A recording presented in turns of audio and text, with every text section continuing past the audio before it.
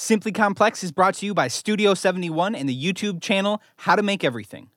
In today's episode, we talk with Andy about how he does his research when he recreates everyday items completely from scratch. We explore the history of libraries and the evolution of the role of librarian. We also talk to a real-life librarian and learn how librarians are impacting our communities today. Thanks for listening. I'm Taylor. And I'm Andy. Welcome to Simply Complex.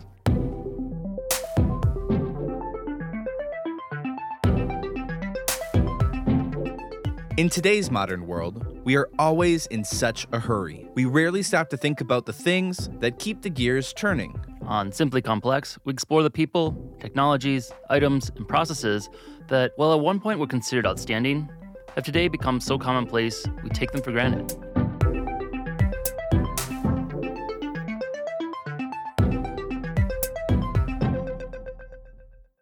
While some of us remember the days we spent locked in the library taking notes by hand, losing bookmarks, and digging through our Mary Poppins level backpacks to find the proper highlighter, we often take for granted how easy it is to find information that is both credible and the fun stuff that's not so credible.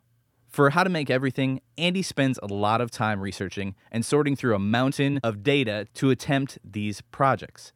Last year, we were all out on a trip in California and driving to our next location and had a couple hours to kill in the car. Andy, I remember you were reading this super thick book, balancing a notebook and taking notes by hand, and finding similar articles on your phones and trying to enter them in Google Sheets all at the same time. Do you find there are certain subjects that require more research than others? Anything that is more modern and was kind of a process produced in the last 100 years or so usually is very complex, requires a lot of research. Things that have been around for a long time, like clothing, a lot of food items, are pretty straightforward. It's pretty easy to find information on that. But like making shampoo or different detergents or some forms of cosmetics, which I think is what I was researching on that drive, those can be pretty complex and can involve a lot of breaking things down piece by piece. And I think that's what I was doing, was finding one answer in the book, then Googling how do you make this piece of it from scratch, because the book didn't cover that. So then I find out an article and then kind of put together what's possible to actually make. Where do you usually find your information these days? Do you own any encyclopedias? How do you keep track of the information that you find, and do you organize it a particular way?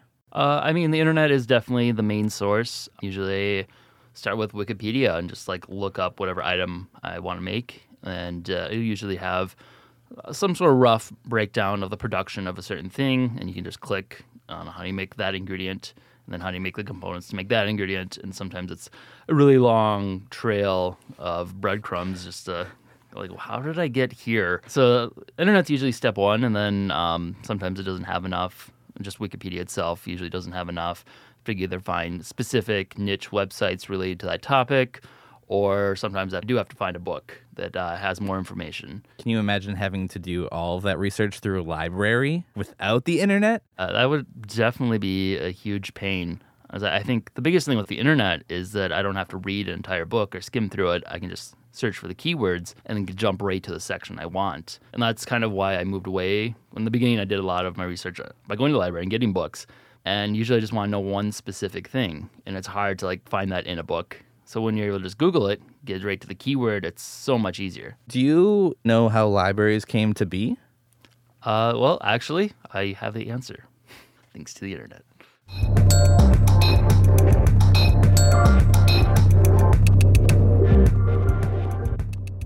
Libraries are often considered an essential part of having an educated and literate population.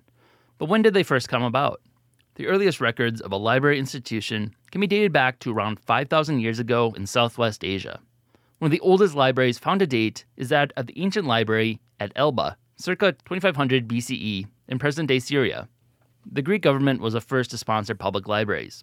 By 500 BCE, both Athens and Samos had begun creating libraries for the public. Though as most of the population was illiterate, these spaces were serving a small, educated portion of the population. The library at Alexandria, Egypt, was one of the largest and most significant libraries of the ancient world. The library included a museum, garden, meeting areas, and of course, reading rooms. It wasn't until the Middle Ages that libraries started to become a part of culture. During the Renaissance era, more people became educated and relied on libraries as a place to study and gain knowledge. The 17th and 18th centuries include what is known as a golden age of libraries. During this time, many of the major European libraries were founded. These libraries were becoming increasingly public and became more frequently lending libraries. Before this time, public libraries wouldn't let you check out books and would use a lectern system, where they would chain the books to desks or shelves. In the newly formed United States, James Madison proposed instituting a congressional library in 1783.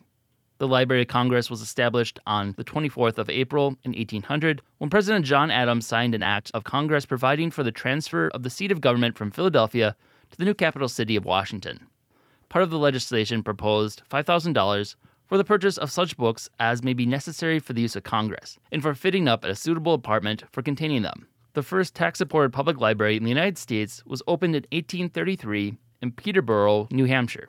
During the post-Civil War years, there was a rise in the establishment of public libraries, a movement led chiefly by newly formed women's clubs. They contributed their own collection of books, conducting lengthy fundraising campaigns for buildings, and lobbied within their communities for financial support for libraries. They led to the establishment of 75 to 80% of the libraries in communities across the country. In the 21st century, libraries are changing and evolving to match modern society. But the key to making all of this work is the librarian. The librarian is a person who works professionally in a library, providing access to information and sometimes social or technical programming. Their history closely follows the history of the library itself. The Sumerians were the first to train clerks to keep records of accounts. Masters of the books, or keepers of the tablets, were scribes or priests who trained to handle the vast amount and complexity of these records. The librarians of the Great Library in Alexandria were scholars in their own right and were considered the custodians of learning. And in the Middle Ages, within the monasteries, the role of the librarian was often filled by an overseer of the scriptorium, where the monks would copy out books cover to cover. While there were full-time librarians in the 18th century, the professionalization of the library role was a 19th century development. By 1920, women and men were equally numerous in the library profession, but women pulled ahead by the 1930s and comprised 80% by 1960.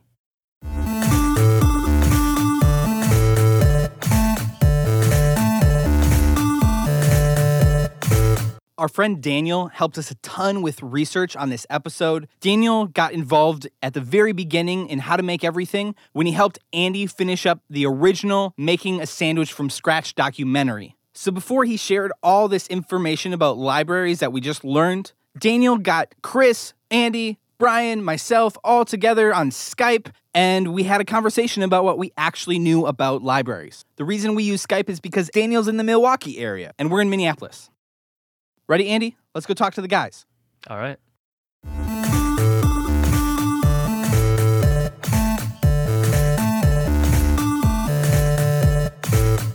All right, well, I have some questions for you guys. When's the last time you have gone to a library? Library, probably a year or two ago. I needed to print something. Okay, so this is a question for everybody, and we're going to see who can guess closest without going over, okay? Who can guess how many public libraries are in the United States right now? Guess it's pretty high. Right. Pretty much every small town has a library. Yeah. I'm going to say 10 million. 10 million. 10 million. Okay. I like that. In the country, right? Wait, how many people are there in America? 250 million or something? I think it's like 350 now. 350? Oh. That's a bit high. I'll All just right. say that. That's a bit high. So let's make a deal. So like I will say 4,999,000. And I'll say $1. I'm going to guess low. I'm going to guess 66,000. Wow. You all were crazy high, except Chris, who was kind of low, but it was 119,487. Whoa. Chris wins. So did you find that out on the internet? Or did he go to a Yeah, library? so that's according to the American Library Association. So that is official. So the library's website. Yes. I feel like Okay, that might so that's be legit. cheating. Yeah. Right. Okay. It also might I be didn't go count them myself. I ran out of time. So then how much money do you guys think libraries make from fines? Can we say like by like a percentage of their total revenue, or does it have to be a hard Yeah. number? Yeah. Let's say per month, what percentage of the revenue do you think comes from fines? 10%? I was gonna say I think it's over 50%. I have a feeling 60%. I'll go with 30%. It depends on the size of the city, obviously. But a survey by the Library Journal found that small town libraries in towns with 25,000 or less population, they collect on average about $449 from fines a month. A mid-size library from a town of 25,000 to 99,000 collect about $2,691 on average per month. And then large city libraries, cities with over 100,000 population, collect on average $9,788 per month. That is not nearly as much as I thought it was. Yeah, that's pretty low. So the other revenue is obviously like taxes in some form. Is there any other alternative revenue for libraries these days? They'll do fundraising and that sort of thing, but it's mostly tax money. Crazy. Yeah, I don't know. I feel like I always assumed they were just taxpayer funded. All right, so then who can guess the world's largest fine for an overdue library book? Closest without going over. That was actually paid? Actually paid, yes. I feel like they usually cap out at the price of the book and they just let you buy it. But that might not have always been true. Or I'm going to say $100. Going off the book purchase price, maybe if it was like a textbook, it could be $101 Whoa. or like $150 maybe. I'll say like $1,800. Okay. The answer was $345.14. It was a book of poetry that was 47 years overdue, and at 2 cents per day, it had added up to $345.14. It was from a public library in Illinois, and the book was returned, and they wrote a check for the fine. That is a good citizen. Yeah, that is a very good citizen. All right. So then, do you guys think that libraries will be around 30 years from now? Why or why not? I think they'll probably be in a very different form by then, but the same basic functions will be provided by them.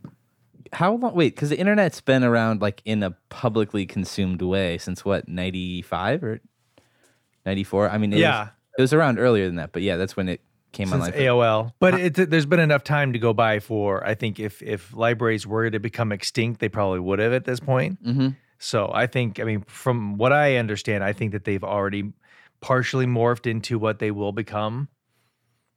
But I agree. I think they'll probably stay, but they'll become more of gathering places, and places for, public space as opposed to, and a repository for information as opposed to a place you go to research.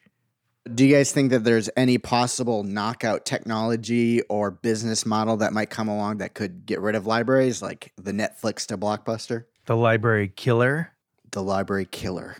If there was a way for us to access like libraries and books with our brains without going anywhere or logging on to anything. Maybe the library killer would be like a virtual library. Kind of like in Ready Player One, where it's like you could just put on a headset and go into a virtual library. There'd be no need to go into a real library then. I feel like Wikipedia is kind of the closest to library killer, and like even that isn't completely killing it. Right. So I have a hard time imagining anything that would be even more of a killer than a free encyclopedia with all the knowledge, pretty much, of the world. All right. So then what do you guys think of when I say librarian? Glasses with chains. I think of that like the lady in Monsters, Inc. So that's like, especially when you just said chains, but like, yeah, glasses, like hair probably in a ponytail, some patterned shirt, looking over the desk like, hello. Do you guys think everybody working at a library is a librarian? I think there has to be somebody else. I don't know what they do though. So I had thought that everybody that was working at a library would be considered a librarian. So I went to my local library, Germantown Community Library in Wisconsin, and I went up to the front desk and I talked to the lady working there. And I asked, is there a librarian that'd be willing to do an interview for our podcast? And I thought she would be like, oh yeah, which one do you want to pick? But she said that they only had one librarian on staff. And so I thought that was interesting. So I got to sit down and talk with Tricia Smith, and she was the director of the Germantown Library and the person that was actually a librarian.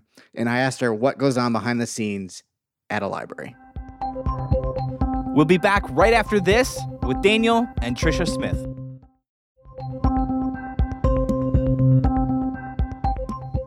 My name is Trisha Smith. I am the director of the Germantown Community Library in Germantown, Wisconsin. I've been in this current position for about 2 years. Prior to that, I was at the library for about a year before taking over as the director. I worked as an adult service librarian, doing reference assistance, cataloging. I was also a director in Lamira previous to that.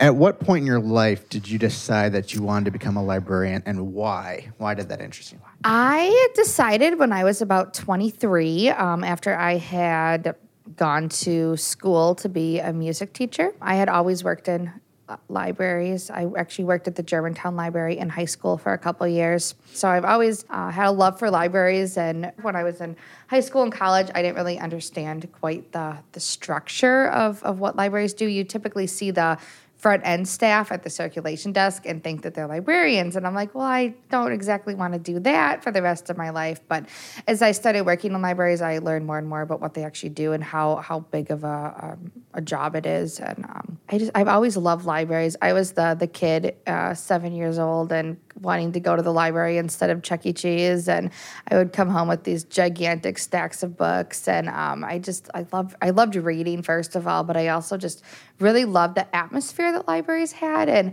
it's such a cool thing that you can go to a place and have all these books for free. And now we have so much more than just books. And as libraries have evolved, there's just so much more to offer. And once I started working in libraries, I just started liking that more and more. It's just a really natural fit. I love helping people find what they need. I think that's just a really cool thing that we get to do. And there's so many different needs for libraries nowadays that not everybody is aware of. So I'm always the one telling my friends and family how great libraries are and how it fits into every part of their life. And they get a little, okay, whatever. But I think it's so important for people to know about libraries. One of the additional questions that they had asked me is, a lot of positions talk about starting at the bottom and working your way up, like starting in the mail room or whatever. Yep. Is there an equivalent to that in the library? Do you have to work your way up to get to the position you are now?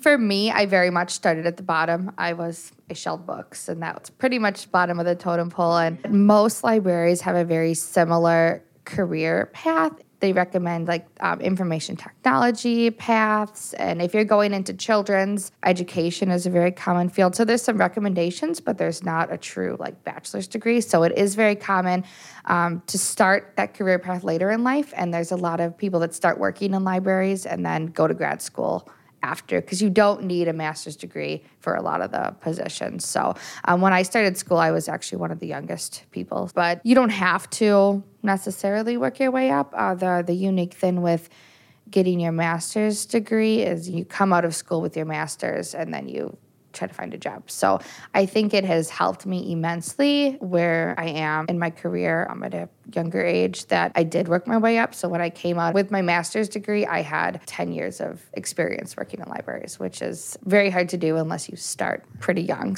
So for you, how much of what you're doing day to day and a part of your job do you think you learned from schooling, and how much did you learn from experience? I think schooling is very beneficial for being a director in we're considered a grade 1 library, so that's based on population. If your city is over 6,000 people, legally I have to have my master's to be a director.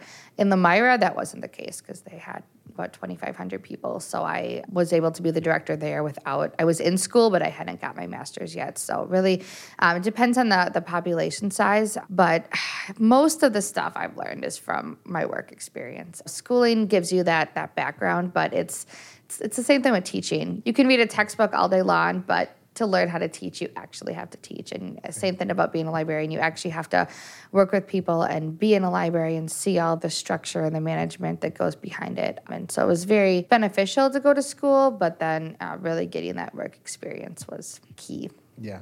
So someone who's starting on the bottom, if they have the dream to be at the top of the library world, what is it being a head of a library in a major city? What in your field do you think is kind of those enviable, that's the top positions? It really depends. Director is the top position in your library, but it's not for everybody. I went to school to be a librarian, and I loved cataloging, which is assigning books so people can find them, and ordering books and planning programs and working at the reference desk and all the things that librarians do. And in my job now, I don't do as much of that as I used to. So it really depends on what path you want to take. If you love working with children, your top position is going to be head of a children's department, not necessarily a director. There's lots of different kinds of libraries. There's huge academic libraries, but those are very different than public libraries. So I always wanted to end up back in public libraries because I love working with the public. But technically, the tippity top of it is librarian at the Library of Congress and, head of all those things. But the more you get to the top, the less librarian things you're doing and the more administration you get. So it's kind of a balance for people of what you want to do and where you see yourself. It's a somewhat unique field because there's not every place has a librarian. There are a lot of business jobs that have bigger businesses that have a librarian and law librarians and different things. So there's a lot of variety, and it just kind of depends on where you see your focus. Okay, so to you, then what's the most rewarding part of your job? Really, the most rewarding part is working with people and being able to add things to people's lives, whether that's story time for the younger kids or helping somebody find a book or apply for a job. And then we do so many different things with lifelong learning, and just adding quality to people's lives is just a really, really neat thing to do. And it's so exciting when we have a successful program or something, a new collection that got a lot of interest, and seeing people come in specifically for those things is really neat. So then what part of the job challenges you the most? The most challenging thing is just keeping up with everything. With added technology, we have to keep up with all of that. 20 years ago, you came to the library to check out a book or to read the newspaper. And nowadays, there's so much more that we have to offer, and we're adding programming and all the technology assistance. And now not only do we have books, but we have electronic books and electronic magazines and DVDs and free online courses. And we just have so much more to offer nowadays, and so much more that's expected. And the biggest challenge is balancing all that. We still need to get our books out, and we still need to order the right material, but we also have to do all these other things. And we also have to go to the schools and participate in community events and be part of the village and the county. And there's just so many things we can do. So just figuring out realistically how much we can take on. What are some character traits and skill sets that you think are needed to be a good librarian? That sense of not necessarily being organized, but that sense of wanting some sort of organization and some sort of accessing material, and really the core value of understanding the importance of accessing material and information and learning. Everything what we do is serving, our main goal is to serve the public. So you're constantly working with people, and if you don't like working with people, it's not not a good fit. And just liking what I do is I think a really important character trait, and understanding the importance of libraries, because we are constantly fighting it's always hard to get enough funding and get enough resources and things. And as technology changes, there's always people that are going to say, well, we don't need libraries anymore. And we very much do. We just need them in different ways. People might not be checking out books like they used to, but they're coming in for programming. And we have morphed into navigating information and helping people access it, not just having it. That's really good. That's awesome. All right. So then I out of that, what you just said earlier, I do have another question. Okay. So you're a little bit younger. You're a younger librarian. When I picture librarians, I think of, maybe a little bit older. Yeah. So I wonder, have you seen a cultural shift in librarians? Do you know maybe older librarians that weren't willing to make the shift, like you have been talking about adapting technology? Yep. Was there kind of a changing of the guard in the librarian world? I think it happened before I got into this, where younger people going into library school, you're doing the technology and everything's just different. You used to sit down and fill out card catalogs for every book, and now we have these automated systems, and they're running a website. That's something I didn't know I would have to do. But there's just a lot of preconceived notions, I think. There are obviously older librarians, but there's also a lot of, younger librarians coming in and doing different types of work. When you think of librarian, you think of a typically older lady with the glasses and the librarian outfit and shushing people at the library. And that's absolutely not what we do whatsoever. But when you see librarians today, they're out and about in the community and they're doing programming or working at a business center or at a university library. As that shift has taken place, there's hopefully more acceptance towards the profession. And with that, more people are seeing it as a career. It's not just the whittled old lady who, is checking out books. There's so much more that would offer younger people in career paths and so many different types of careers that you can take. There's a lot of people I know that went to library school that aren't even working in libraries. They're doing information technology and using those skills in other areas. So when you tell people that you work at a library, what do people usually say or do? Is there any jokes? Or? There's always lots of jokes, and I get them all the time from everybody. I mean, it's usually one of two things. Either they love libraries and they think that'd be a really nice kind of cozy job, and I just get to sit and hang out and read books, and I very rarely get to do any of that. Usually my to-read pile just continues to grow because I don't have time to read them. Or, you get I didn't know they had libraries anymore. And I get that a lot, actually. Even in Germantown, when I moved back to the area, there was a lot of people who were like, oh, we have a library? And I'm like, oh my goodness. So my biggest goal right now and my big focus is to make sure that people know we're here and why we're here. And not only that they know we have a library, but know all the great things we have to offer and all the programs and opportunities and material, and that they get out of that preconceived notion. So when people make jokes about it, I use that as a learning opportunity to tell them about all the great things we have and try to get them to come into the library and take advantage of our resources.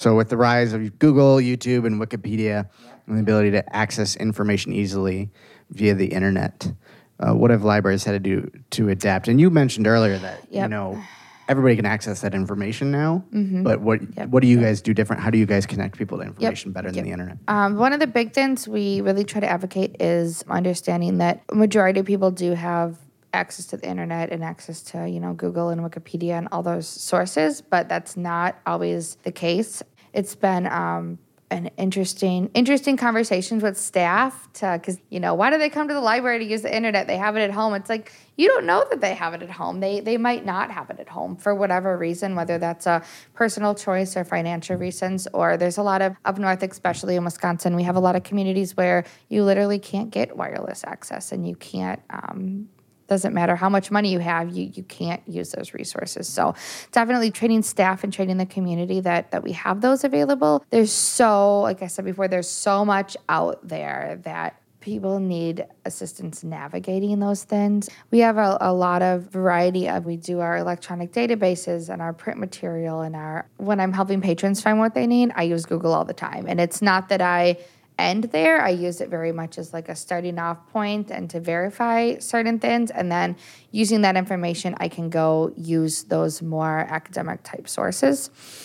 So definitely we've had a switch from teaching our staff not just how to use your print reference books. We have to teach them how to navigate the internet and navigate resources and be able to answer people's questions. We get a lot of kind of phone book questions where people call us up and ask us for phone numbers and addresses. And I wasn't expecting that because I just assumed people, everybody has a cell phone, but that's not the case. And we do serve as, there's not that many phone books anymore and there's not phone booths. And, we kind of have taken over some of those unique, niche information sources. And the nice thing is people think to call us, which is so great. And we get a lot of questions about just what's going on in the village. And so it's very much teaching staff to know how to access all of those things and know where to look, and understanding the wide variety of resources available and what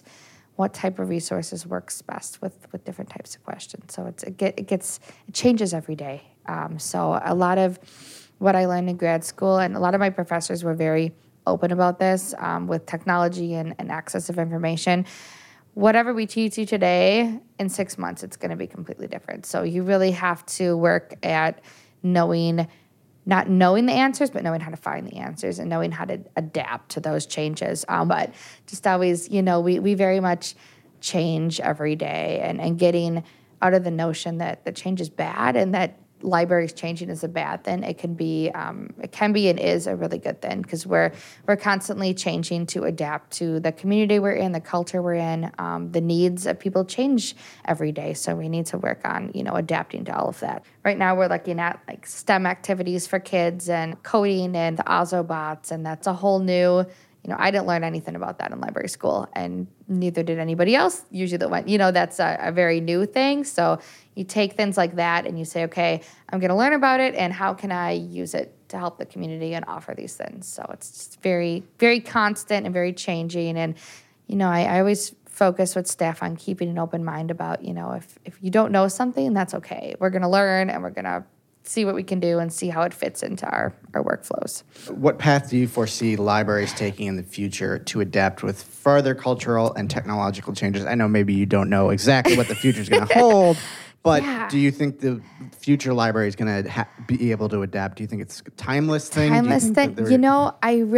I firmly believe that it is a timeless thing. And I think it's because with especially changes with technology, libraries have changed. And I think showing that we can change and are able to change, and the positive impacts that change has, libraries are very much kind of evolving to what they once were back hundreds and hundreds of years ago, before they had even print material. Their libraries were very much started as places that people would go and congregate and share ideas and learn, and that's really where libraries started. And you might have had one or two books in your little village, but people would come and read and share, not only reading, but just oral stories and sharing, and it dates back to that. And I think we're very much having a big focus on that, where we're the center of learning and growing and education in the community, and we're known as places where people can go to learn and experience new things. And I think being able to make those changes, I think that's the reason libraries are still here. I firmly believe that we will be here for the future, and I don't know what that's going to look like, but that's okay, and we'll figure it out as we go. And the reason why we're going to be here is because librarians are so good about making those changes and adapting and being okay with constantly looking at new niches we can fill. Right now we're doing a lot of really unique things that libraries don't traditionally do. We just started last year with some libraries in Waukesha County doing memory cafes. So that's a group program that we run for people with dementia, Alzheimer's, and their caregivers. And it's a library program, and it's also a support group and supporting them with resources. So that's something that libraries never thought of as needing to do. And that's a niche that we've been able to fill. So I think librarians are really good at finding those niches in the community and really targeting them and using them as part of our core service and the reason why we're here. Thank you, Tricia, for taking time and speaking to us.